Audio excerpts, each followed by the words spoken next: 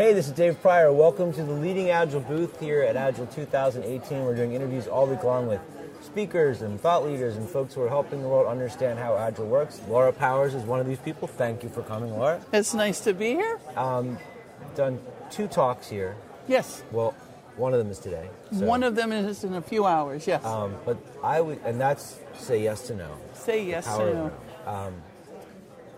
I would like to talk about the talk you already did. Awesome. Which is Never Would I Ever, Examining Your Agile Non-Negotiables. We did that with Jenny Tarwater on Monday, right? Yes, the fabulous Jenny Tarwater. So I saw the title, and the thing that I was thinking was, I actually don't know that game. So can you kind of help me and the rest of the Facebook understand how so this works?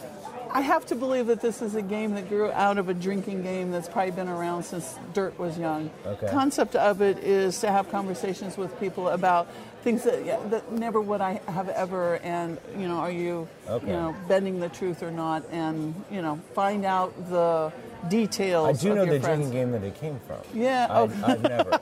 There you go. There you go. Well. And if you've done the thing, then you have to drink. Right. Right. So if you've not done the thing in Agile after the game, you have to do it. No, okay. That's not how it goes.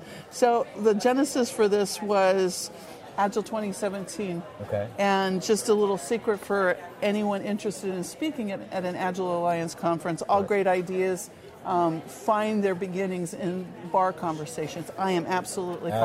Convinced. Use your drink tickets. Start talking about, well, next year, what would you talk about? And so last year, Jenny and I were just riffing on ideas. And what we had noticed was there were some rigid conversations, if you will, arising amongst experienced Agilists and folks new to it about, I always fill in the blank, or I never, ever fill in the blank. And, it's really good to know where your boundaries are and how you feel about, the topics of the day. That said, what we were noticing was people weren't open to having the conversation, even to the point of understanding the other person's position. Okay. Best story was Jenny said, at some point in 2017, she was at a conference, walked past the room, had no intention of going in the room, looked into the room because there's Ryan Ripley, another awesome Agilist, speaking about no estimates. Jenny was like, that's no estimates is not for me, and wanted to keep going. And she looked at the slide that just happened to be up at the time. Right. And it drew her into the room. And what the slide said was something like the 10 steps to no estimates. Step number 1, estimate. And then Ryan was going through all of the steps that you have to get to the point of having a mature team with properly sized stories, yada, yada. Has the discipline to not do it. Yes, okay. Yes, exactly. And it's not just do it or don't do it. It was, you cannot do it provided. Okay. And Jenny says, when I looked at it that way, I said, I don't know a team that's that mature yet. Right. But now I understand. And I'm not just a knee-jerk no to this. Okay. And so that was the start kind of of it. Opens you up to other options. Exactly. And it fosters a conversation rather than just that's a stupid idea, Dave. I would never do the thing that you're talking about. I'm just thinking, like, the one thing I make my students write in the workbook is never, ever, ever skip the retrospective. But see, I think that would be that's the one where I think that would be a hard one for me to get away from.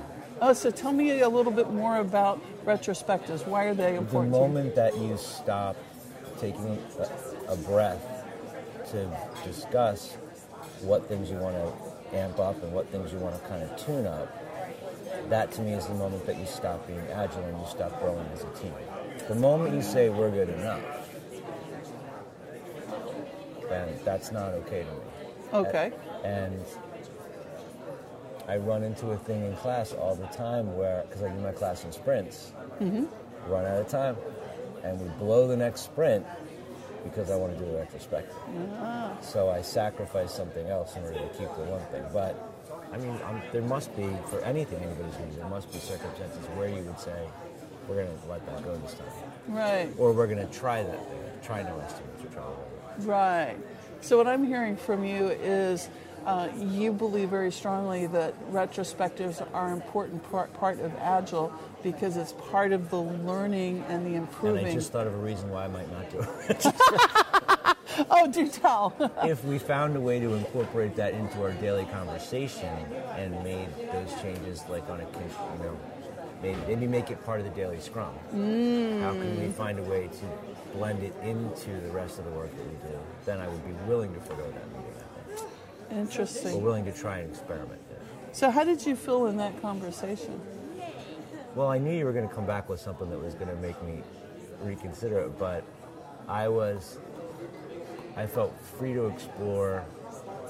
I felt driven to explore there's got to be a circumstance. But it wasn't until you started to talk that it popped into my head. Yeah, and you know what? You picked a really interesting one because I share your belief that retrospectives are one of the sacred aspects of Agile. Right. And that almost never would I ever skip one. Right.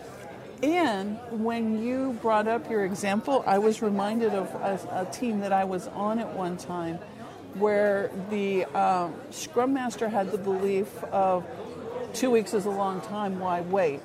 And when something would come up... Why wait to ship? Why would you wait to have the retrospective on something? Oh, okay. So an impediment might come up on Monday. By Wednesday, we had resolved it. Yeah. And part of the conversation in stand-up would then be, okay, how do we help make sure this doesn't happen again? And so sometimes we had retrospectives, and sometimes we would say, okay, we've implemented this and this and this in the course of the sprint. Okay. Of course, that particular team had a challenge of daily stand-ups fitting within the 15-minute time box. And we had the tradition of a cookie if we stayed within the time box. And a cookie being somebody could ask a question, we could have a fun activity for a couple of minutes as a group, something like that. So we tended to still want to have the cookie. Yes. So it was different ways of motivating the team. But that's where the genesis of this talk with Jenny came from, was how could we get people to have those conversations? Yeah.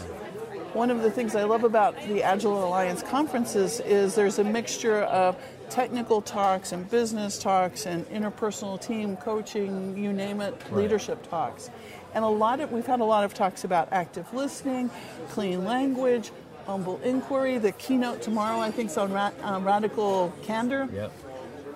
And one of the ahas for me as we created this game is here's an opportunity to practice applying those skills. Because part of it is, in asking those powerful questions or humble inquiry or whatever, is us connecting in a way where I'm not asking you leading questions to prove that I'm right. I'm just like, so tell me more, Dave, how does this work? That sort of thing. And at the end of it, even if we agree to disagree on a topic, we have space and we still have our rapport and our connection so that we can continue to work. Because sometimes the sad thing is these really deeply held beliefs sometimes start to create chasms between team members that then start to divide the team on other things. I start to label you as a fill in the blank because of an opinion. Versus just say, I know and love and trust Dave Pryor. I want to work with him. On this one topic, we don't agree.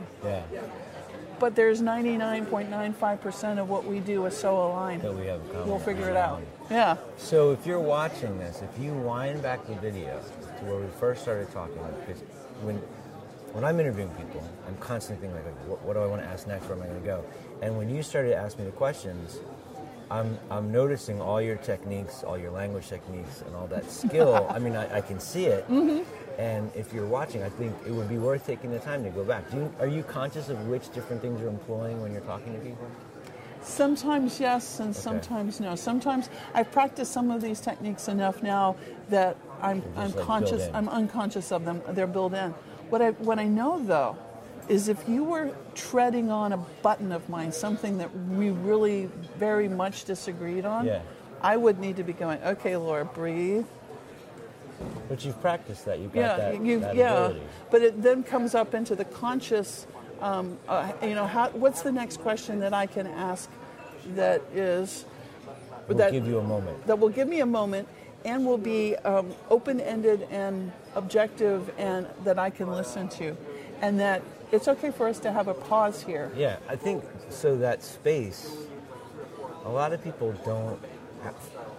haven't developed the ability to create that space. I just interviewed John Miller this morning about when he went through his TAC, and he said that when he practiced all the topics, he only practiced the first 5 minutes. Oh. Because he would be given the topic, he's got 5 minutes to set up, and that's the time he gives himself. Yep. I mean, creating that moment is important. And I didn't get the moment until you started to talk, and that's when the answer came to me. I didn't intentionally do that, but... It's interesting how that works, though, isn't it? It's cool. Really, really fun. Okay, so you've got a lot of stuff going on with RadTac. And you're going to be speaking in London. What are you going to be talking about in London? Ooh, so it always interests me that I have these arcs of things that I get interested in, and I'll spend some time exploring it. And in London, I am debuting a new talk on your brain on change. Okay. Part of this comes from just being sick to death of Kotter. Kotter's awesome. But if you really read Kotter, what he writes is very waterfall. Okay. His steps are very... Sure. So I found a glorious book called Wired to Resist. Okay. And it's by a gal named Britta Andreessen. Okay. And it talks about the neurology of change and how we are naturally oriented towards resisting change as a mechanism for survival. And then it gets into how do you assess an organization's readiness for change. How do you look at all the change that is piled up? Because if you look at the average developer on a team, they're often looking at a new tool or 3, upgrades to X, Y, Z. Let's, do something new in the world of Agile. A new client. Cognitive load with all that. Yeah, all of that load, any one of which is maybe a relatively small piece of change. But when you add it all up, we're just changing everything in their lives. And then we wonder why we have so many people who are disengaged and stressed out and on Prozac and you name it. Yeah. And part of the question for organizations is how do we manage change in a more intelligent way that helps us get to the point where not only have we initiated the change, but we scaled the change, and now it's sustainable. I think that's really important because especially with everybody pursuing business agility, I mean, the only real truth anymore is that your company, you're in the business of change. Whatever it is you're creating or selling, your job as a company is to always be changing. I would offer that as an Agilist, we are all catalysts for change, regardless of what we do. Yeah. And we don't pay enough attention to that aspect of what we're doing. So it does seem to me to be on the uptick, though. I hear this conversation coming up more and more. Yeah. It's a good thing. Yeah.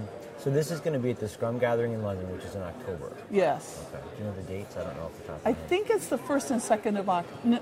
No, it's the following week, like the 8th, 9th, 10th. It's the week of the 8th of October. Okay. But you'll be speaking there. Yes. There's a RadTac event coming up in where?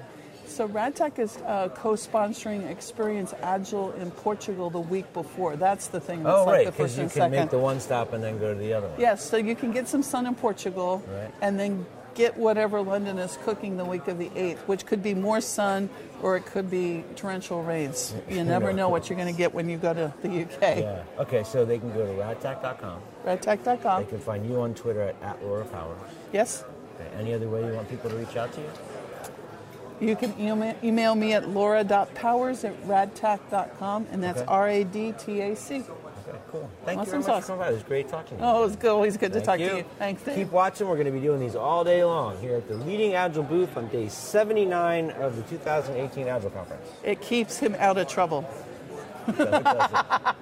No, it doesn't. Thank you very much. Oh, you're very welcome.